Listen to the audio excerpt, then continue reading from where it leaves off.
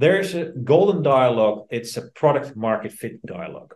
People that think of content, of product features, etc. This is what we can build. Look at this fantastic bottle of Soda Stream. Yeah, you can use it, ship it. It's bouncy. It has about 830. Fantastic.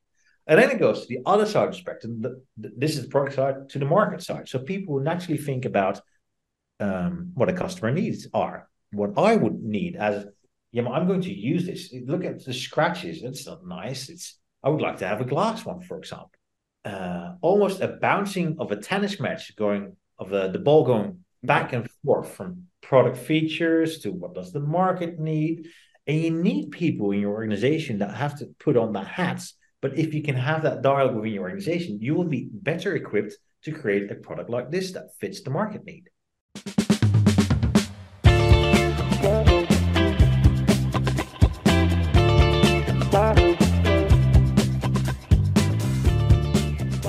Welcome to the Product Quest podcast. Thank you for joining us on our quest to better understand innovation and product strategy. My name is Jan Vermouth, and joining me as always, my co-hosts Scott Burson and Jonathan Edwards. In our podcast, we often talk about innovation frameworks, models, theories, and so on. While all of that is really important, innovation success also depends a lot, and I mean a lot, on people and how they collaborate or how they don't. With our guest today, Sebastian Hamers of Human Insight, we want to talk about exactly that. We want to talk about people and how they're best put together to achieve high innovation performance teams. Sebastian has worked in and studied innovative in entrepreneurship and business development in depth, be it either at the University of, I hope I'm pronouncing this right, Twente? Yeah. Okay. And helped to spin out patents and technologies that were developed there. He also worked at Growth Accelerator Programs before joining Human Insight, where he now is the managing partner.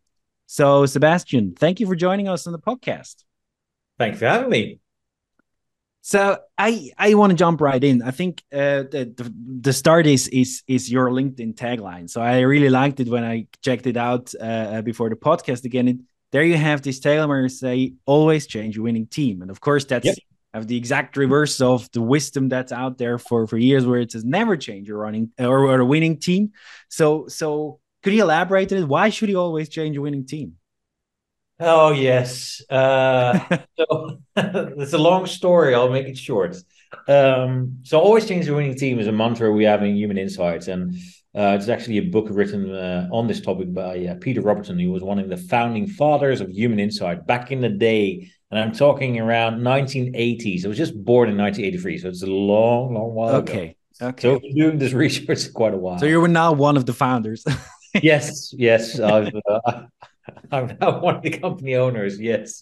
So the always change the winning team. Where it comes down to is basically it's very simple. Is imagine a sales team. Imagine a sales team that's focusing on recruiting new customers in the future.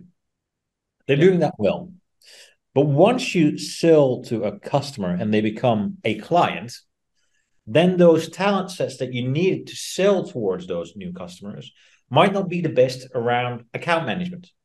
So a customer wants different elements, wants to move forward, wants to do, et cetera.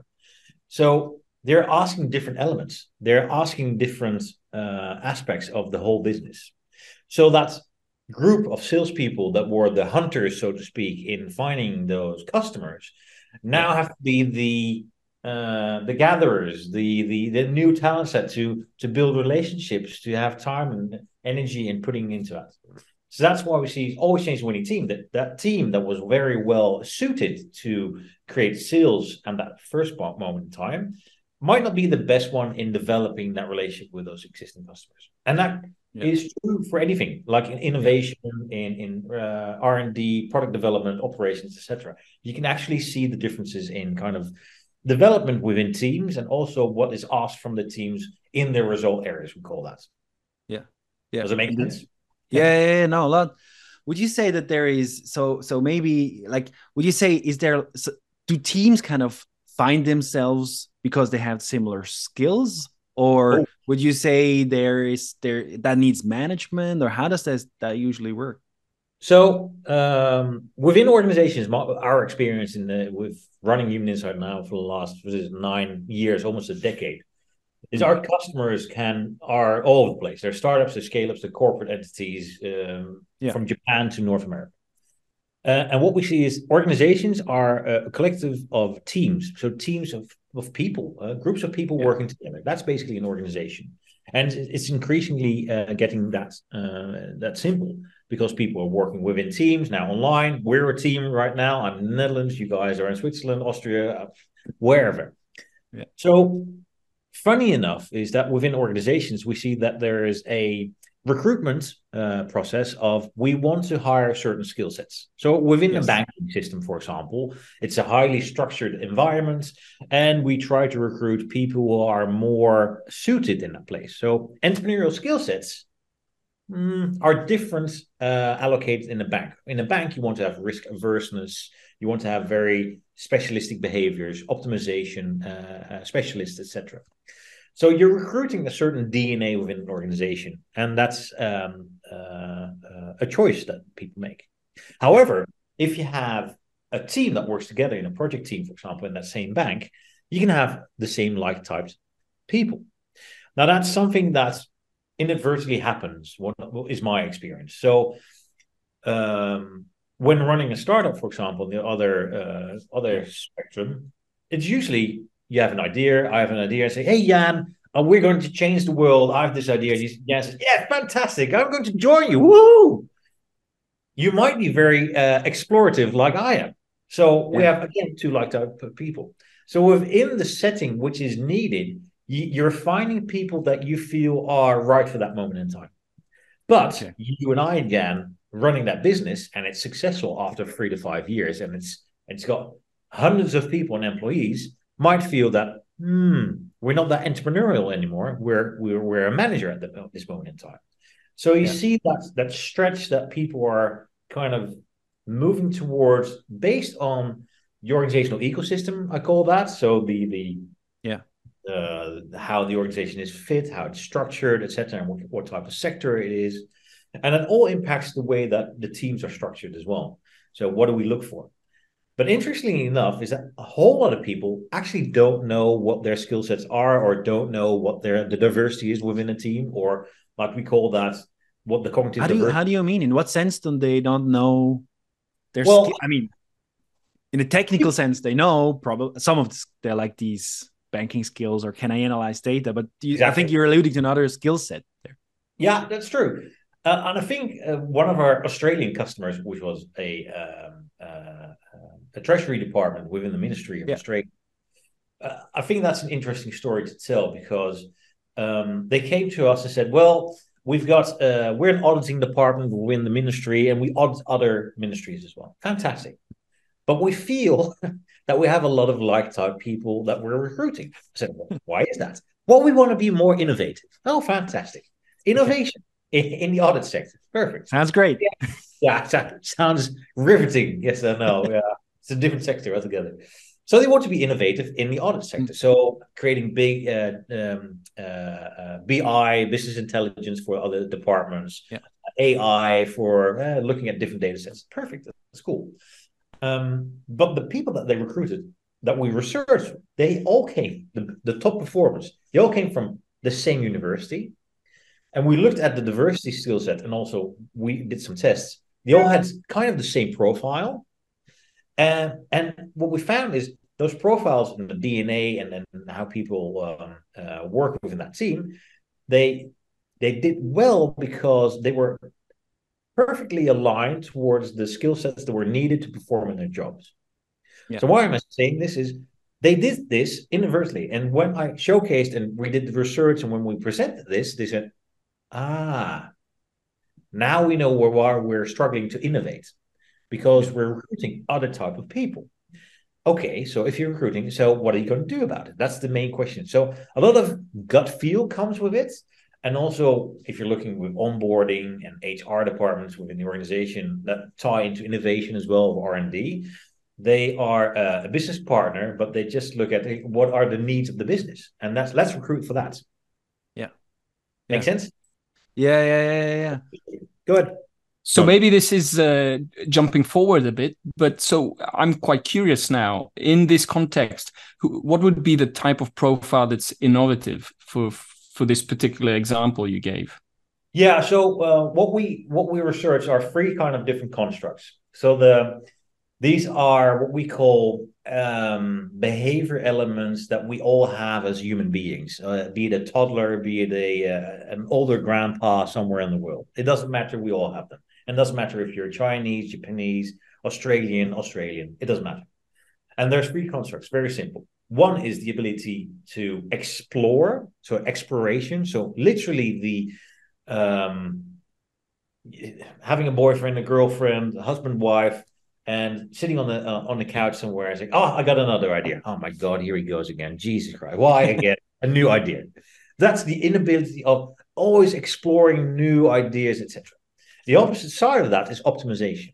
So optimizing, and these are the people that are not the idea generators, but say, "That's a good idea, but I see some holes in the idea." And these are the ones.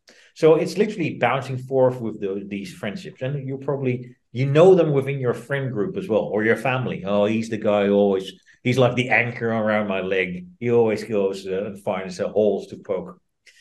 And then there's two other ones. So the other one is, do I get energy of working with other people? It's called attachment theory. So do I get energy of working with this group, with you, with Jan, with Jonathan, with Scott, and really having conversations, etc., and philosophy? Or am I more content focused? So do I get more energy of working with mathematical models, Excel fetish, so to speak, very simply to say. So that's, again, another element. And the last one is, how do I deal with managing complex surroundings? So complexity theory, complexity systems thinking, etc. And we see that there is a attitude that you can have literally around, am I more specialistic and detail focused, or am I more of a generalist overseeing the kind of field of things and seeing what's happening within the wider organization? Now, for innovation, Jonathan, coming back to your question, and this is a long answer, is what we see is you need exploration. You need a bit of content focus as well, just to think of product features. However, and that's the different element towards this, is you need strategic diversity. What we mean with strategic diversity is Steve Jobs didn't think about Apple. Well, he had the idea about Apple, but he didn't create Apple just by himself. He had Johnny Ive and all the other programmers to do things. But there was one guy who could see the overarching ecosystem. But you have to have the specialists, the coders, the builders, the IT guys, the designers to create something like that. And what we call that is called strategic diversity. So once you have somebody with the idea, you at least need three people. You need somebody who has a content focus, exploration. Yeah. Specialist, generalist, doesn't really matter. Somebody with the idea. But then it goes towards, but that product or feature or service, it has to go somewhere, to a customer, a marketplace where it fits. So you have to go towards the people side of things. Does this customer really value this product or service that we're trying to offer? So it's literally product market testing. And then if that product market says, yes, this is fantastic, they will come back with feedback. So could you make this with these and these different elements? So it goes back to the optimization side, content things. Yes, we can think about it, we can optimize it, we can create some different features towards it, etc., etc. So you need three people. And that's why we use something we call the organizational life cycle in literally an S-curve. So the S-curve is how we look at organizational development from startup to scale up to corporate entities. So just answering your question and finalizing it is, you need three people at the first start of the S-curve to start innovation. However, to embrace that innovation and to actually productize it and to monetize it and to safeguard it and to optimize it, you need at least the other side of the S-curve as well. So people who are operational, content focused, but also customer focused and optimizing that product and service and safeguarding that it's the quality we need in the market. So innovation, the first part is those are the thinkers of new ideas and innovation, but to really embrace innovation, that's where you need the other part of the S-curve. Would you say so in this growth curve, as I understand, I think you call it also growth curve sometimes, is that would you say that, like, if you're thinking about corporates, not startups, but really a corporate, do you need kind of, is there a split of people that you need, like 10, 20, 80, 70%? Or like, is there a golden mix basically of how you kind of are split as a corporate in on the growth curve, innovators and the more optimizers? I don't know. Yeah, good one. And I'm just looking here because I have a book here as well. And there's How Google Does Business, How Google Works. It's this one. Ta-ta. Yeah. And it's basically Eric Schmidt, who is he was the ex-CEO or was the CEO of Google back in the day. And he literally says in podcasts and in his book as well that he had a conversation with one of the founders of Google. And he had a mathematical equation to solve this. And it's based on the Three Horizons model of McKinsey. And what that basically is it's little S curves, three different growth curves. So 70% of your capacity, resources, money, etc., should go to your existing business. That's your Horizon 1. That's your existing S curve. It's usually in the 3/4, halfway of the S curve. It's making money. You're safeguarding it, you're optimizing it, because there's a lot of customers that want the bills. Yeah. Then Horizon number 2 are the adjacent possibilities. So especially with Google, Horizon number 1 is the search. Exactly. Search. It's one of the biggest businesses. Now, adjacent possibilities back in the day was YouTube, looking at G Suite, which is their product service and email, etc., and all the other stuff. So what are literally stuff we can easily integrate to our existing business, will generate money in the near future, 3 to 5 years. That's 20% of our resources should really go to that one. And 10% should go into Horizon number 3, and that's the last S curve. And those are, what he says, are the wild bets. So the wild bets are kind of the zeppelins that they go and throw out in Africa, giving everybody Wi-Fi, etc. Figuring out self-steering cars in the US, in Google's ability to use that one. So it's literally around how do you organize yourself as an organization in those 70, 20, 10 buckets? Where are your resources allocated? And what's the emphasis of investment that you can make that you feel is necessary in your context of your organization? Okay. Make sense? Yeah. Would you also say that like saying if I take an innovation project, like something, I mean, it's never works that way, but let's say from idea to launch, then somewhere in the middle stuff happens. So that's, well, very simplified, but that's an innovation project there. So would you advise companies, well, you need kind of different, you need to change. So in order for it to be successful, you need to change the team, kind of when the idea develops and so on and so on? Or would you say if we take one kind of innovation idea, it can be one team, but different people do different things or is that not even a sensible difference?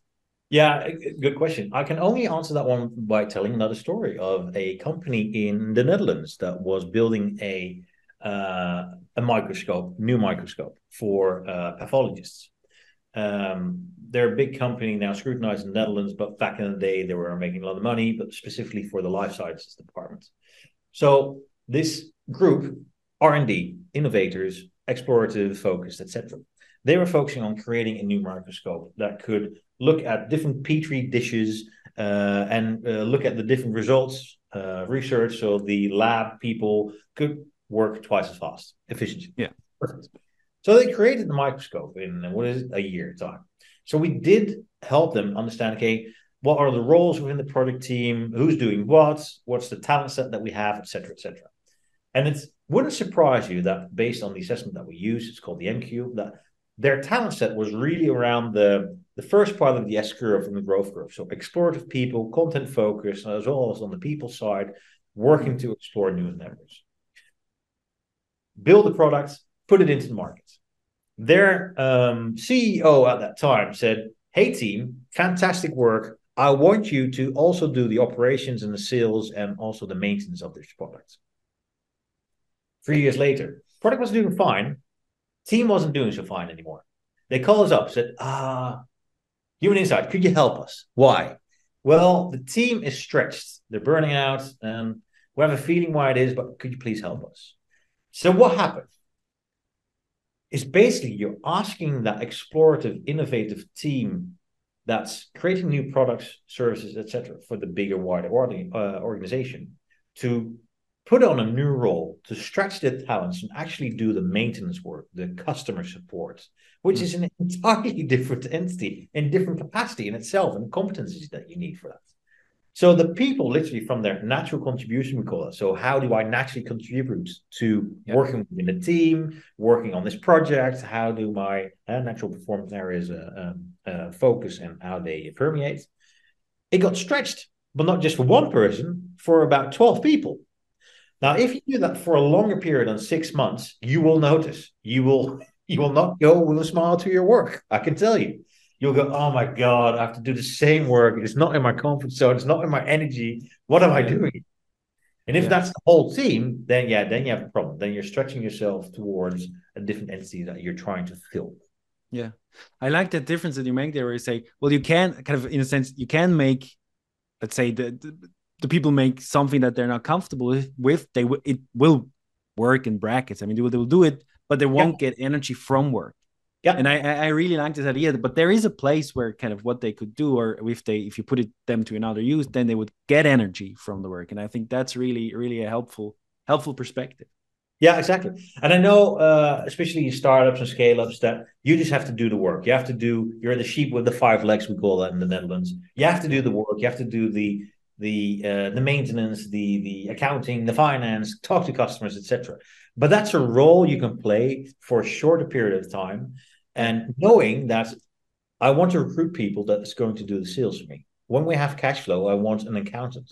When I'm going to have the maintenance guy, let's focus and invest in somebody who's going to do the IT support, etc. Yeah. So knowing that and managing that well, that's one of the key competencies or also skills, but also one of the things that scale-ups, organizations and startups, especially when they're growing very rapidly and recruiting a lot of people, that's the most difficult part of running the business, of course, is aligning talents with the result areas that you need for your business to be able to perform and to make money, to be able to invest in the rest. That's a balancing act and a dance really from day to day. Yeah. I want to get a little bit more into this kind of the backbone of what you're basing this on. You alluded the AEM cube. So the kind of, I think that's one of the tools or one of the assessment tools that they use in full transparency. So I did one of those assessments and it's fantastic. So I think it honestly, so I'm not getting paid. So, but it's true. Like I think I understood for myself, I confused a process problem. I thought it was a process problem or a skills problems with a people problem. So I thought like we as a company had a process problem when in fact the assessment I did made me realize it's something else. We put people in places, which maybe makes you also realize what kind of I would say I'm on the other side of the growth curve than you are. I'm more an optimizer process guy, not that much an exploration guy. But anyway, so could you elaborate a little bit on that cube you already mentioned, the dimensions? Where does it come from? How do you do actually the assessment? Yeah. So I'm going to tell a story about psychrometrics and why we're not a psychrometric. So psychrometrics like Hogan, DISC, etc., they all came about after the Second World War. And they came about because there was this big group traumatized soldiers coming back into the workspace and figuring out these are soldiers. How can we integrate them back in the workplace and find their talents fit well? Because they were steering a tank a couple of days ago, and now they're leading a team at the office. I understand why they did that. So that's where the companies like Gallup, MBTI come from, etc. They're all in that space. 1910, 1912. It's ages ago, mind you. It's a long time ago. And based on theoretical concepts like Jung, etc., like therapists that saw different behavioral styles. So these are psychometrics that look at how do you communicate? How do you engage with people? That's fine, but it doesn't say something about how do you interact with a team? How do you interact with your environment, which is an organization? And how does this organization interact with the strategic elements that they have to deal with? So what we said is, okay, let's look at it from a different angle. Let's look at how do people work together? how do they create performance, and how do they deal with complex surroundings. And complex is different than complicated. A complicated problem is when Apollo 13 said, "Oh my God, Houston, we have a problem," and they had to make a certain instrument out of a filter, a suit, and something else. That's a complicated problem. But enough brain power, you will get there. A complex problem is basically global warming. We don't really know what the solution is. We know a couple solutions, but we don't know what the impact is. So it's literally it's a web of different elements. But what we found when researching these elements is there are three pillars, like I talked about. So different behavioral elements we can see when working together that create performance. That's what we really focus on. It's performance. So that's what we say. We're not a psychometric test. We look at performance within teams and within an organization, and we align the team diversity. So performance is needed to understand, hey, how do you attach to people or in content? Like we said, how do you explore or optimize somewhere around that paradigm? And how do you deal with that complexity? Now, that's all fine and dandy, but okay, but if you, Jan, for example, don't know how I'm thinking, you will struggle in dialogue, etc. Also with Jonathan Scott. So what we're trying to say here is it would be good if you're creating a project team that's really focused on innovation to see who am I actually getting on this project? What can I expect from their cognitive thinking styles? What can I expect from them in performance areas? And how do we actually create a dialogue that fits the task that we're working on right now? Now, that's almost like top performance football, soccer, Bayern München, Liverpool, that kind of stuff. There are 11 players. There are 11 players. So this is the story I want to tell. So the MBTI psychometrics on a field with 11 players, they will say to you and analyze very good is how does the front man talk to the other one? How does he want to communicate? That's perfect. But what we're saying is, but you want to know if the strategic context of Bayern Munich against Liverpool is, are we going to play this offensively, defensively? So what is the street context asking us? And actually, are we playing with this 11 players more offensive or more defensive, etc.? So it's really looking at the context and getting the team aligned well together. And there's a layer on top of that is how you communicate, etc. That's all fine, but that's intertwined with each other. Does it answer your question? Because I went down a rabbit hole, I think, somewhere. No. That's good. That it seems to be that's your exploration kind of part of your so exactly. That's all good. So I also touched upon, so when you present it, so you give like a really nice readout of the assessment. Well, it's a self assessment. I think there's also an element where others assess you if you do kind of the full thing, if I understand correctly. There is also mention of kind of a little bit of the science behind it. Could you go a little bit into that? You also mentioned, and I think that's quite interesting, that it seems to span cultures. So it doesn't matter. It works in Australia, Japan, the US, wherever you want to. Is that true? That is true. So what we said, the construct of attachment, exploration theory, they've been researched by other researchers. You just Google it and you can see attachment theory. If you have children, you can easily see safe attachment versus unsafe attachment. And that's easy. And that's what we have as professionals as well, working within teams. And that's even the case with complexity theories. How do we deal with complex surroundings? There's a lot of research done by Nobel Prize winners on this topic. So we said, well, these are interesting elements. Can we combine them? And that's what Peter Robinson did in 1980s. He was working for KPMG, mind you, whereby basically he got a task when a couple of partners said, well, we've got organizations and strategy, and we consult a lot with strategy, but the people aspect on performance of that strategy is massive. Can we create something that is a predictive element of the behavior into actually executing that strategy successfully? And that's where the NQ came from, basically from that standpoint. Okay. There's one thing I also want to get into. I think you used the word. So it seems to be there's a lot of focus on interaction between the different players or the different members of the team and how they interact. Yep. And in one of the other I heard you in another talk where you mentioned the concept of a golden dialogue. Yep. They have this relationship. So kind of between probably, I found that super helpful. It helped me quite understand why I work really well with somebody. So could you go into a bit of that and how that's, yeah. Sure. So golden dialogues is something we found after a couple of years of research. So I'm saying a couple of years. These are a couple of decades. So over the last 30 years. So I like the saying opposites attract. That's from a romantic standpoint. But you can also see something. You can also see something from that in a business way, not the romantic stuff, but the opposites that we see. So if I'm very exploration focused and you, Jan, are very optimization focused, we're literally looking at this book at a different way. Yeah. Yeah. If that makes sense. If I'm holding it up, I'm looking at the backward element, you're looking at the forward element. We can literally read it. We have a very different way of articulating what we've read. So what we said in that one and what we researched is, hey, there are actually dialogues that happen day to day in organizations, in innovation, in operations, in finance, that impact performance. And what I mean with that is there's a golden dialogue. It's a product market fit dialogue.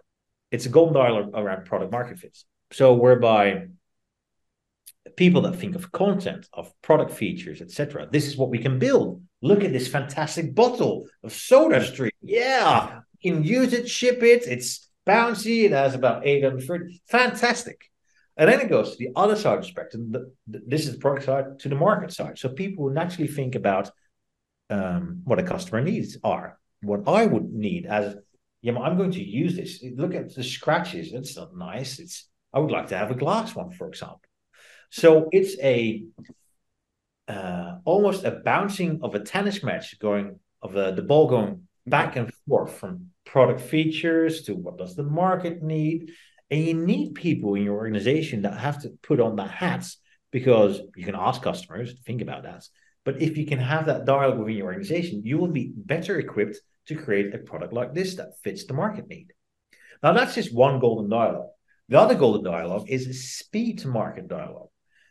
Saying, hey, guys, I just talked to a customer, the sales team, for example, and you would like to have a plug, but number two, with free, so it can charge faster. Okay. He goes back to the product department. Don't know if we can make it. We'll try. Goes back to the sales. We got something. Hey, we got something. So that's what sales is going to say. Yeah, but I already sold it, so you have to make it within 6 months. Yeah. It's $1 million. Otherwise, we're going to go broke.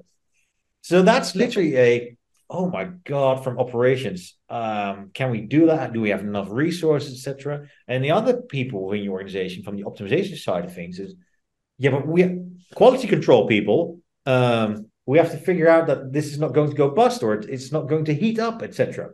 So it goes literally from back to forth. Yeah, but we need to do this before the end of March, for example, with this customer. Otherwise, it's 1 million going down the drain. Okay. So you see those tensions within an organization that happen day to day. And if you see it, that's a very old footballer called Cruyff who said it in Dutch, very bad translation. But if you see it, you can't unsee it anymore. Yeah. When you see the golden dialogues and you're aware of it, you can actually say in a meeting, hey guys, what are we talking about here? Is this a product market fit dialogue? Yes. Okay. Jan, I know that you're more explorative and content focused. What are your standpoints? And then you can actually use it to your strengths. Hey, Jonathan, I know that you're more people focused. What do you think that the customer will react to? Yeah, well, I think this will fit, but the price point, it's too high, man. Okay, and then it goes back and forth. So you can create in your dialogue a better way of moving forward. Now, what we found, and then I'll finish, is we found this isn't the fastest way of working. If you would like to have speed and go very fast with a team, get like-type mind people, like lemmings running off a cliff. It's good for speed. It's good for pleasure and fun. Which can make sense sometimes. I mean, sometimes it is about speed. Sometimes you just have to head down and plow through. Fantastic. But if it's a complex problem you're trying to solve, take a step back, try to create cognitive diversity and people that look at the same problem from different angles and create a dialogue around it. Hence, golden dialogues. Okay. I had a question regarding these different dimensions. Is it at all possible for one person to enact both extremes of each of the three dimensions? So, for instance, could someone be in the dimension, for instance, the attachment dimension? Could someone be both people focused and content focused, or is that not possible in your opinion? Yeah, good question. So coming back to psychometrics, what psychometrics like to do, like MBTI, is they like to put a stamp on you, like you're NJTS, whatever. What we say, no, people are more complex than that. They're on a spectrum.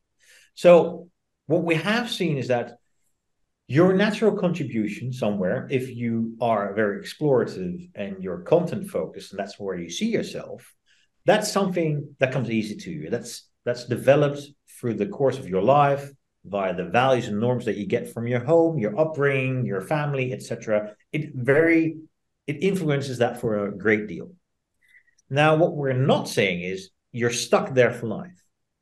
Interestingly enough, is your natural contribution on the axis of where do you get energy from, people or content, that is kind of set for life versus also exploration optimization. The thing that you can develop yourself in is, but am I more of a specialistic or a generalistic perspective? These are management skills you can develop over the years. These are coaching sessions that I can say to you, Jonathan, hey, if you want to become a leader, you should take some time and I'm going to give you some skill sets to overlook the system, to make sure that you're looking at the team and checking in with them. So having a more journalistic contribution. However, what we see is if you see yourself as exploration and content focused, you can stretch yourself to be people focused and more optimization focused. What we're saying there is, however, it's going to cost you a little bit more time and energy. It's going to cost you a little bit more effort. It's going to cost you a little bit more realization that I'm doing this because I need to do this because my team is asking me to do this, for example. And what we see from experience is that people that stretch themselves too far and don't come back to their natural contribution, it's like an elastic band stretching out too far, too long, and it snaps sometimes. Yeah. Is that an answer to your question, hopefully? Yes, thank you. You're welcome. Sebastian, could you review the three dimensions? I'm looking at one of, maybe I'll just say and then tell me if I've got them right. I've got one of complexity, which is generalist versus specialist. Is that right? Yeah. And then I think the one's called attachment, working with other people versus content focus. Exactly. And then I missed what this one's called, but I know you said idea generation generators versus optimizers. Is that right? Yeah. What's that one called? Yeah, we like to call it exploration. Okay. So the ability to explore new endeavors versus making them better and optimizing them. And you need both in that spectrum. So the interesting thing is all of those seem to be sort of opposites, except when you said working with other people, I was thinking the other dimension is working alone. So it surprised me a little bit. The other ones are clear opposites. So I wonder if you could expand on that. Exactly. So what we don't measure is, am I introverted or are you extroverted? Do you get energy of networking on events, or do I get energy of working alone and saying, screw you people, I don't want to see you anymore? That's different. What I just get energy from is, I can work with other people, but looking at Einstein's theory, E MC squared. Let's solve this. I think he's wrong. It's not MC squared, it's MC to the fourth, for example. So that's the differences in the nuances that we deliver as well. So good question. Yeah, excellent. And on that, go ahead. Oh, we're too polite here. On the same line of questions, how would you say this model, so with these three dimensions, relates to this famous one, what's it called, the Big Five personality? So Yeah. I've actually got it here. So it's neuroticism, extroversion, openness, agreeableness, and conscientiousness. Yeah. Is there any relation, or is this a totally different thing?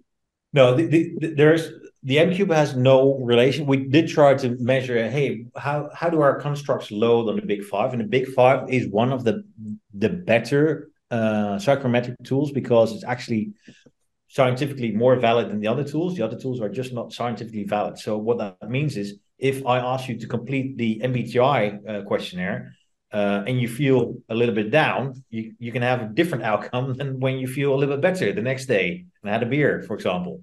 So it can change.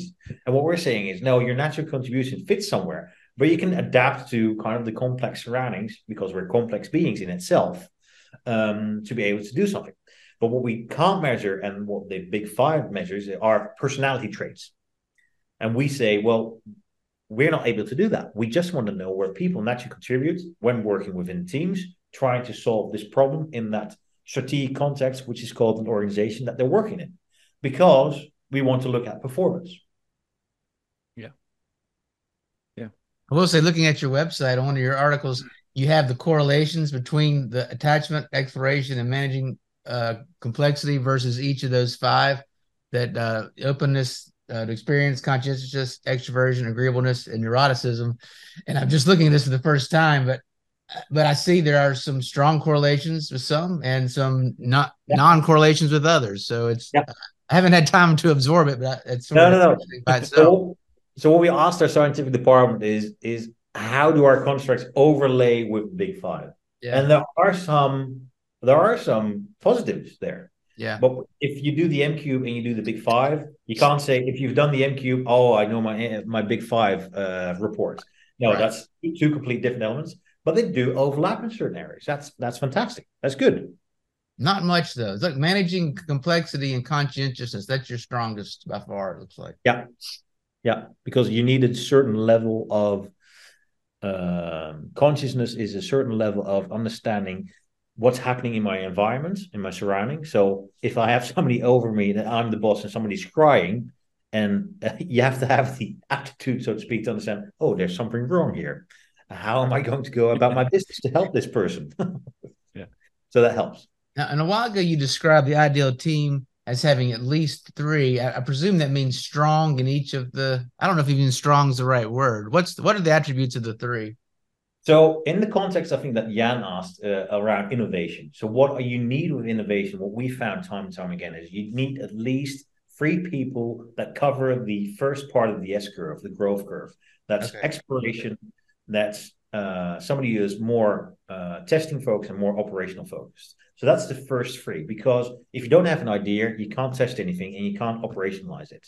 And if that's first three elements, if you don't have it in the organization, referring to the banking system again, the banking system is top S-curve heavy. They're all focused on structured optimization and risk averseness, etc. So that's where a lot of banks say, well, we need to innovate a little bit more. Yeah, but you don't have that capacity within the organization. Now, I'm kind of putting everything over one comb. I know that, but it's just helping to understand what the example is. Does that answer your question, Scott? Yeah, it does. This is it does. It does. Sorry. So I mean, for me, I'm still not quite clear. So just to be clear, so the three people would be, so we have the three dimensions. So each person, I imagine, is a point on those three dimensions. So you would, okay. So well, let's say the three competencies you need then is someone who is explorative. Yeah. Someone who is content focused. And explorative. Yeah. Okay, content focused and explorative. Yeah. And the other person. And then you need someone who's people focused. And explorative. Yeah. And explorative.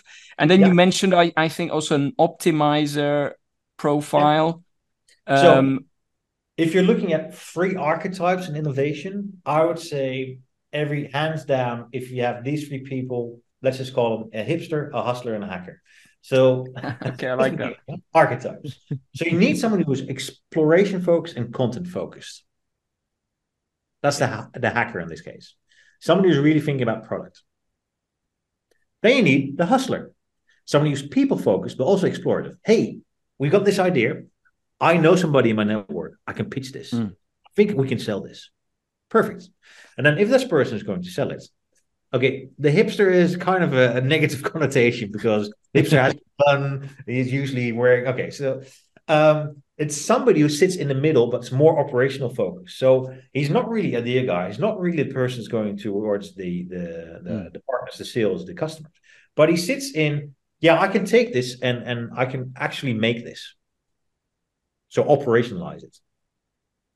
But once that's done, we got the product. We're selling it. Perfect. But then that's where I say you need 2 to 3 other people. And that's people focused, optimization focused. So people optimization. And that's support, customer awareness, making sure the customer is happy. And then it's moving back to optimization and content. And that's kind of the CFO role, so to speak. The person that's really safeguarding, are we making money? We're selling it, but at 10 cents a dollar. That's not something that's viable for long term. How can we make it 30 cents? So you see the dialogue here? And that's, again, a golden dialogue. Yeah. And that dialogue that follows literally the S-curve. And I'm doing this because it's literally going from idea to operations to optimization to safeguarding. Mm-hmm. And that's, you need that. And it's continuously going via the S-curve. So just just so we're clear, so we have the hacker who's explorative and content focused. Yep. We have the hustler who's explorative and people focused. Yep. And then the hipster, I didn't quite get. So he's the optimizer. Is that correct? Yeah.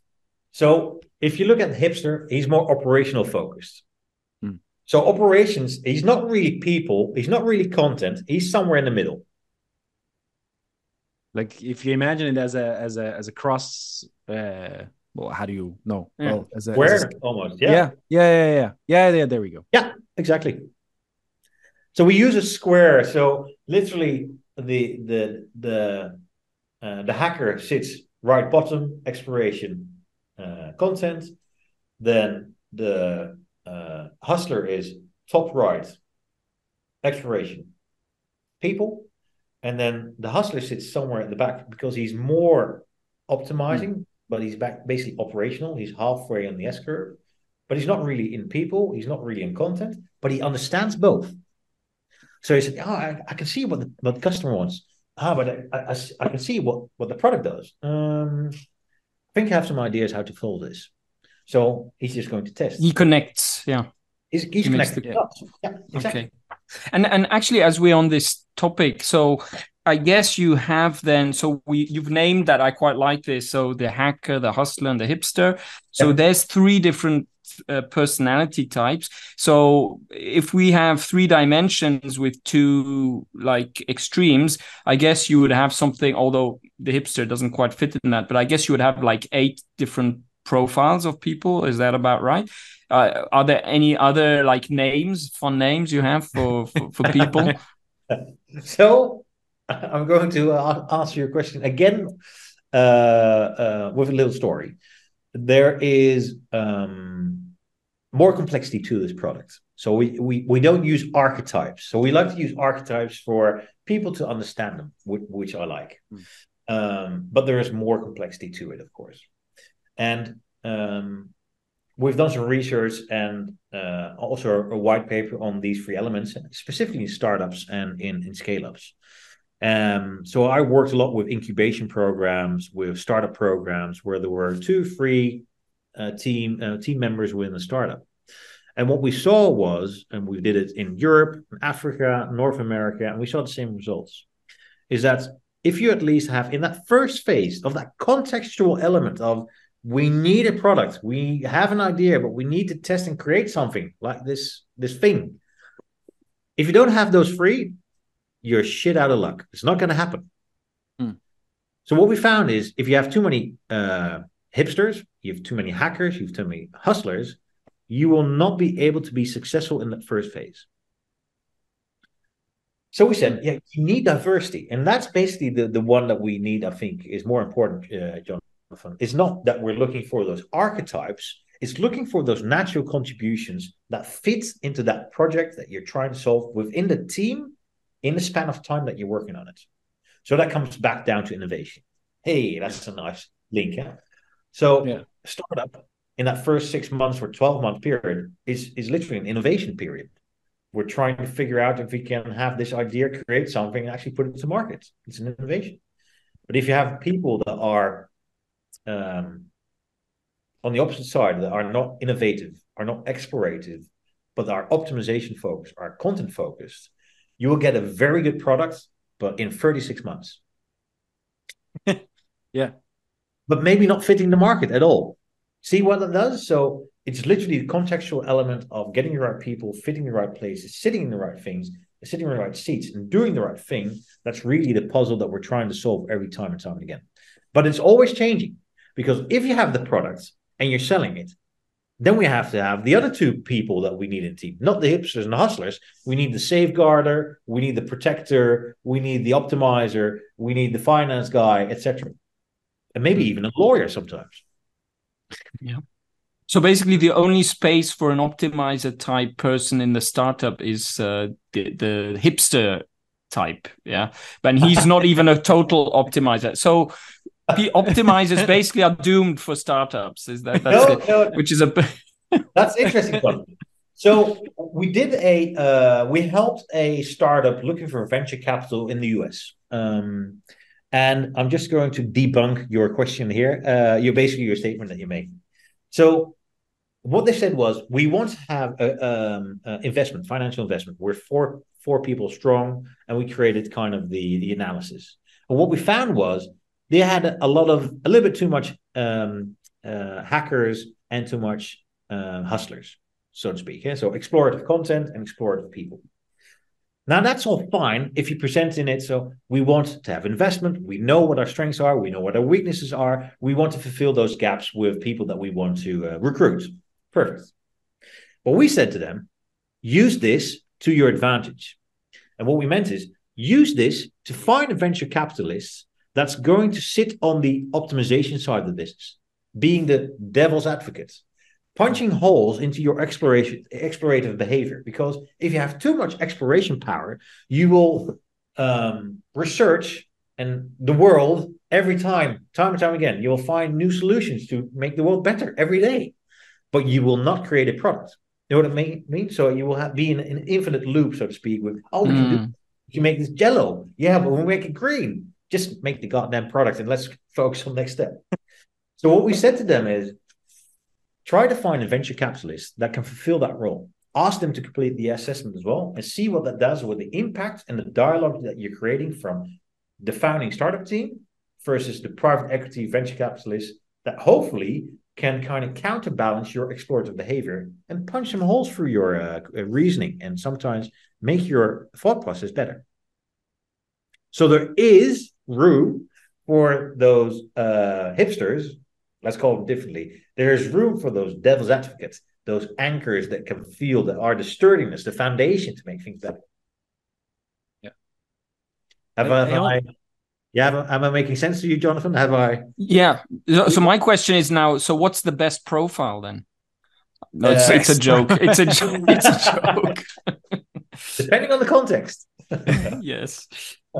I think what I also like about this, I mean, you mentioned it before. I think we quickly tend to kind of naturalize this and say, well, you're that kind of person, you're this kind of person, and you're fixed in that role. But I think I want to emphasize this a little bit, that you're also, I mean, you emphasized it before yourself, Sebastian, where you said, well, you can, for a certain amount of time, you can stretch yourself.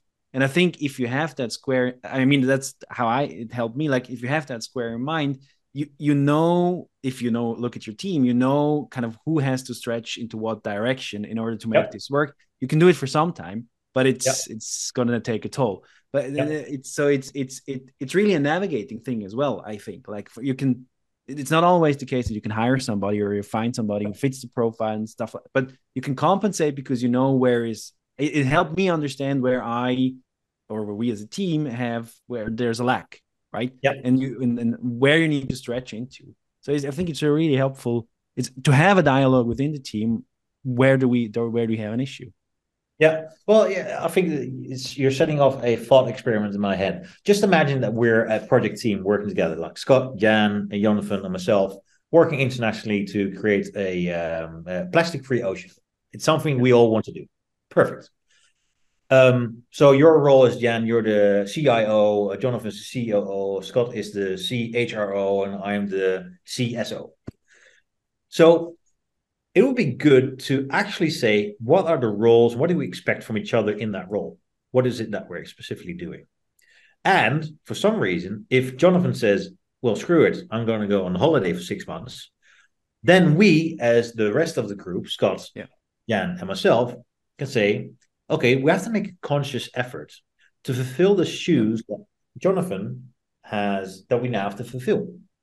And what we see in practice with customers, with companies that we guide, is the attrition rate of people going and coming in organizations that are working there and not working there, are promoted, are going out of a team, is pretty high. But what people, unbeknownst to them, actually do is they fulfill certain roles without even asking a question, or they have to jump into an element and, we see that you're doing that well. Well, that's a part of your job now. What? I was fulfilling a gap because it was needed. Am I getting a pay raise? No. Just, you can do that. What? How does this work? So what we see in facilitating those sessions, having a clear set of, okay, but who's doing what? What are the roles? What are our expectations? What are the talent sets? Is that aligned? And what happens if indeed one of the person, or maybe two people, they step away? And what happens on the pressure of the other people? Can we fulfill that? Do we need to externally in the rest of the organization, or do we need to recruit? So that's basically what we call the dance. It's the dance every day. Every day is changing. Somebody wants to go on holiday. Somebody's going off. They're sick, etc. So you need to be able to cope with that. But it's pretty handy to know what the talent sets are within the organization. Yeah, I have to say I find it very interesting, this this idea. Usually when someone like, let's say, takes over the job of someone else, we typically think about the tasks that this person has been, or his responsibilities that he's been that he has, but actually I think this gives a nice additional dimension of saying, okay, you're not only taking over tasks, but you're also taking over a certain dimension or space in your in this kind of profile, this personality profile, and being aware of this, I think it's definitely could be very, very useful. And adding to that one, Jonathan, I like your sense of reasoning. Is what's the impact that I bring to the team? If you were accustomed to, I don't know, Teddy Ruxpin or Putin even. If Putin goes away and I'm coming in, I have a different leadership style. I have a different way of working together. So that all impacts the way of dialogue, team performance, etc. If you don't spend enough time or a little bit of investment of just getting to know each other and speaking this out within the team, you can very simply go over it and make assumptions. And what we see when assumptions start to arise, it makes an ass out of you and me. That's one. But it also has an impact of kind of habits that we create within the team. So the habits can be good, but they can also be bad habits. Yeah. And Putin, I guess, is an explorer at the moment, right? Sounded like a no comment. This is not a political podcast. We'll not get into that. Hey, I have a question. I forget the model name, but there was this model where when teams start to work together, as a storming, norming, performing. Storming, they're sort of finding each other out. They don't know each other. Norming, they sort of learn to work, and ultimately they work together.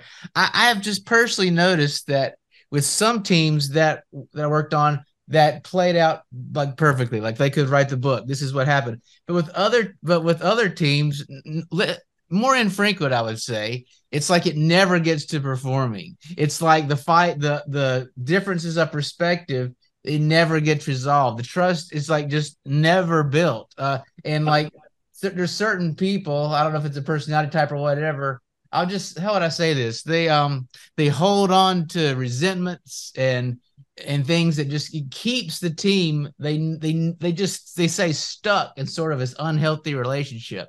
What are your thoughts about that, and especially regarding with your model? I mean, to be completely honest, that's sort of a surprise to me. That's most teams I find sort of sorted out, but I have experienced a few that just stay stuck in not very productive relationships. Exactly. Counterproductive, stuck in limbo, not understanding each other, using different words, etc.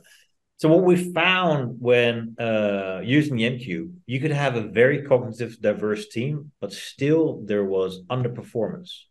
So we said, why? How's this the case? What's the missing factor here? So we did some research, and we also published it in the Harvard Business Review, and basically there's one magic ingredient. So in order to unlock the cognitive diversity within a team, you need psychological safety. And that's, some people use trust, but trust comes based on experiences, creating performance together. That's where trust comes from. It's interactions that actually I can build on your consistent behavior. I trust you to do this based on my repetition and based on my communication that I had with you. You've performed over a longer period of time. That's where trust comes from. Psychological safety, however, comes from the interactions that we have day to day. So what we found was that to unlock that cognitive diversity within teams, you need trust. So we did, and we ran within London Business School and Ash's Business School and some other business schools in the US as well and Netherlands. We ran the same experiments. This is very funny. I'm just seeing the people run around in the room again. So we did a commuter exercise. So basically, it's very simple. You have a group of 12 people lined up in a V-shaped, like a flock of swans flying over to go to South Africa. So on the left side, these are people going from, let's say, Liverpool to Bayern Munich, the football team. And on the right side of this V, they're going from Bayern Munich to Liverpool. So why am I saying this story? Because the element of psychological safety is there, and it can be gone in a second. So we had a team do this in England, and it was a C-suite team on an away day. We facilitated a couple of days, and we used the MQ to help them understand what is cognitive diversity, how can you unlock it, etc. But they said, yeah, but how does it work in practice? Okay, well, let's do this game, this V-shaped game called the commuter exercise. So we had the CEO and his management team standing on the left and the rest of the team on the right. And what they have to do is, in the front of the V, there's one position that's open, and the rest are people standing next to each other. But there's two rules. Is the group on the right, they can move to the left so they can make one step forward to that empty space. And another group can leapfrog over that person to the empty space that has occurred, so to speak. So you can do that. It's a mathematical equation, etc. But this team, and it's kind of interesting to see because we've seen it before in other teams, they were experimenting. So what they literally do, that you go through an S curve, you go from exploration, let's explore, let's see how this works, let's move forward, okay. But if you make a mistake, you have to start all over again. So we're literally standing there with a stopwatch. So they made a couple of mistakes, exploration. And then the people that are standing away from the exercise are in the middle of the V, they kind of analyze it. It's more operational. And they say, do some remarks, maybe this, maybe that, and then you'll fail again. So it's test, retest, etc. But the people at the end of the V shape, they're not engaged at all because they're literally standing away from the action. But there was one young lady who got it. She saw it. She kind of read it down on the post-it and said, I got it. So she took the role and the reins, said, wait, let's start over. You move, you move, you move, you move. And halfway through, she got it, but she made one mistake because some person acted too fast. And what did the CEO do in the room? Go, Jesus. And the whole room kind of said, this was looking around, saying, what happened? And he literally put it out there with some oomph, some girth. We have to do it all over again. And what happened with the young lady, you think? She didn't speak again, Very most scary. likely. Very scary. Her cognitive diversity was lost for the rest of the day. So we managed to say to the CEO later at dinner, what you did there wasn't very cool. And we just said, what happened? And he said, yes, you're right. So he actually apologized the next morning, stating what happened, and also we use it in a game. So this can happen in your day-to-day experience. Just that one sentence of working in a group, brainstorming, and saying, "Oh, geez, you with your stupid ideas again." Yeah, will not get my viewpoints anymore.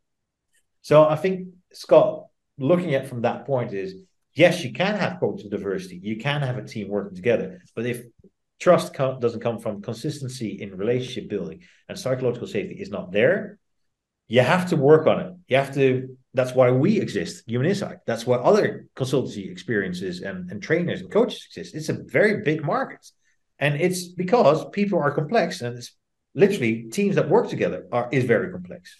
Yeah. So I have two questions regarding the conflict. So it's kind of two questions connected together. So the question is do you find more conflict in teams that are diverse, or do you find more conflict in teams that are the same? And the second thing is conflict a good thing? Because I've heard before also that, for instance, if you think about music bands, famous bands, they're always in conflict. They're always like fighting and all this. And I've also heard, I forget now where, someone saying, well, the day where we don't argue and we're not in conflict anymore, then we're not being creative anymore. So what is your perspective on that? Well, there is a sense of knowledge in that statement, indeed. So I think it ties back to one of the remarks I made earlier is if you want to go fast, go with a like-type minded team, but you can jump off a cliff. And it's fine if it's needed, head down and move fast and forward. But if you don't know where you're going, it might be a big mistake. So coming back to psychological safety is not, you have to be friendly. Jonathan, I'm very sorry, but could you move your car, for example, because I would like to have an electric car and you're in the spot with a gas turbine. That's not psychological safety. Psychological safety is the ability to speak out your mind without fear of sanction. That's one element. The other element is having a constructive debate about your viewpoints. So literally making an investment of, I don't see it that way, Jonathan, but I'm curious to see what your standpoint is. So I'm inviting you to explain to me what your standpoint is. And debating on that topic of saying, I did not look at it from that point of view. You have some points are right. I think my points are right, but could the two together be right? And then having a conversation around that one. So it's constructive debate whereby it can be heated. You can have literally people butting heads as long as it's respectful and in a place where it's done right. That's not a problem, as long as it doesn't go towards an element of just shouting at each other, because that's the other side of the spectrum. Does it answer your question? Yes, it does. And may I ask another question, or did you guys want to jump in? Go on. I have just a very practical question, because this is something that's happened to me sometimes, which is, say you're working in a team and some of the members produce work that others feel is maybe not very good or something like this. Which is crap. It's just crap. So and let's say, because I'll say, okay, very concretely, like I had a project where I had to deliver something and we were on a short timeline, and what was produced was maybe not up to the standards that we had. What's the best way of dealing with this situation in order to preserve this psychological safety?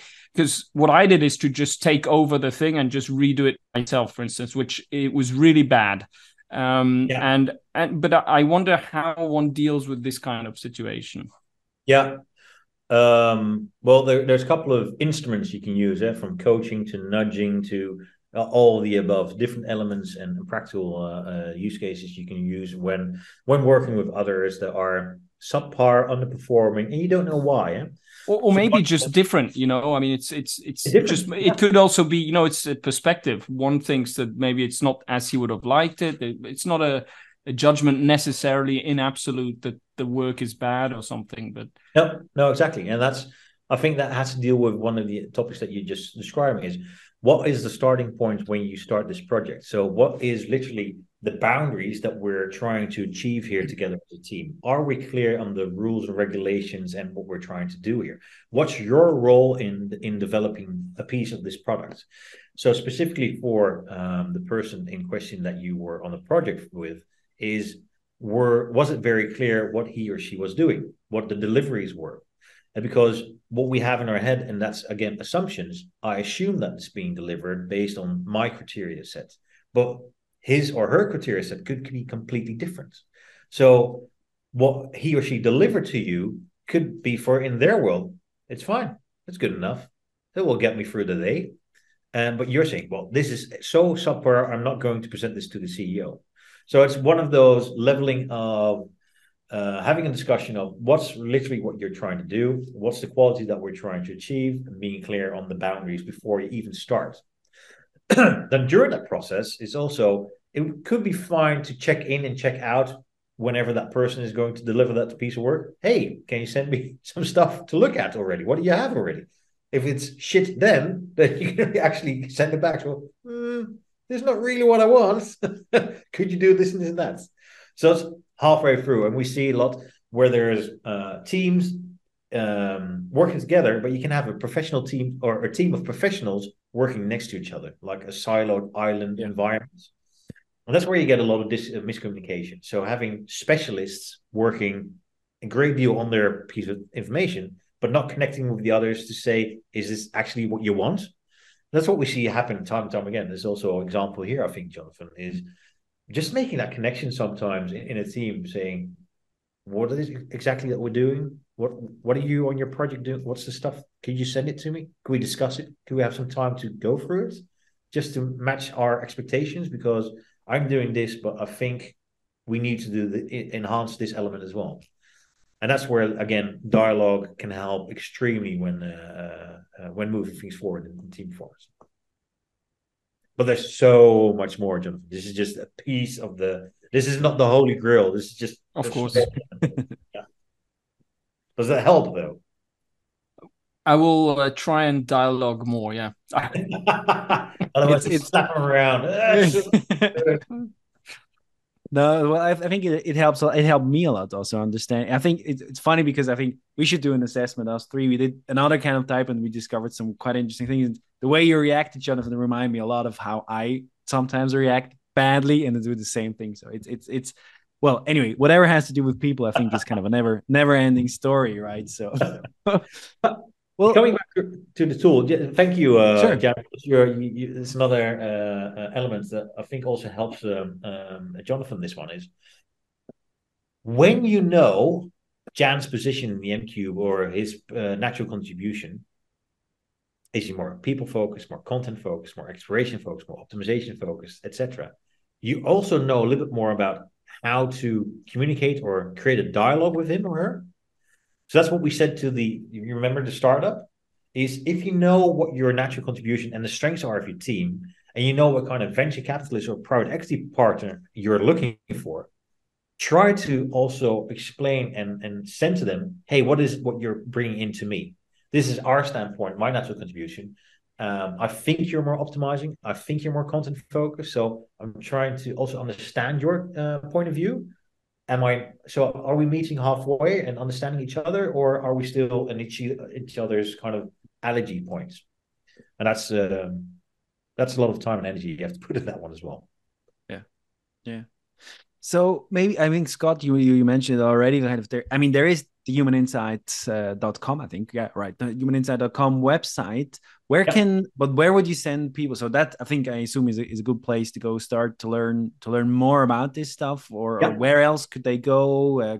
Can you find you on LinkedIn or what's you can Google Harvard Business Review and look at the team performance. Just Google team performance, David Lewis. That's one of our research associates, Harvard Business Review. Then you have the research looking literally at team performance, and why teams perform better than others when using cognitive diversity. And also look at the other research that we've done around that one is looking at psychological safety. So unlocking psychological safety in order to unleash that cognitive diversity. So that's about 4 articles. Google them. You can all find them on HBR, and they're for free. You can download. And human-insight.com is a very good one for international speakers. And we're a Dutch company as well. So human-insight.nl will also help. And you always can contact me via LinkedIn or whatever, and send a link.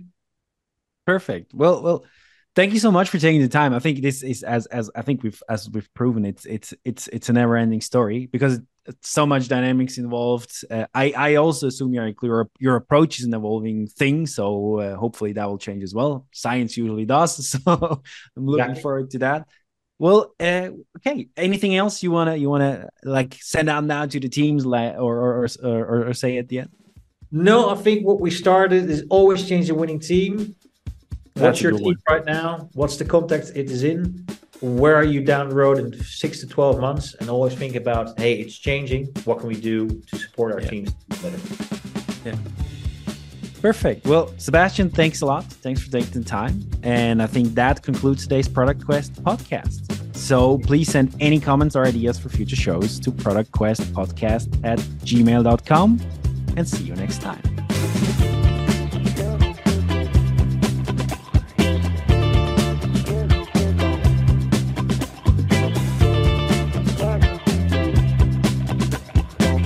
All right. Thank you so much, Sebastian. Fantastic. Yeah. Very interesting. Bye.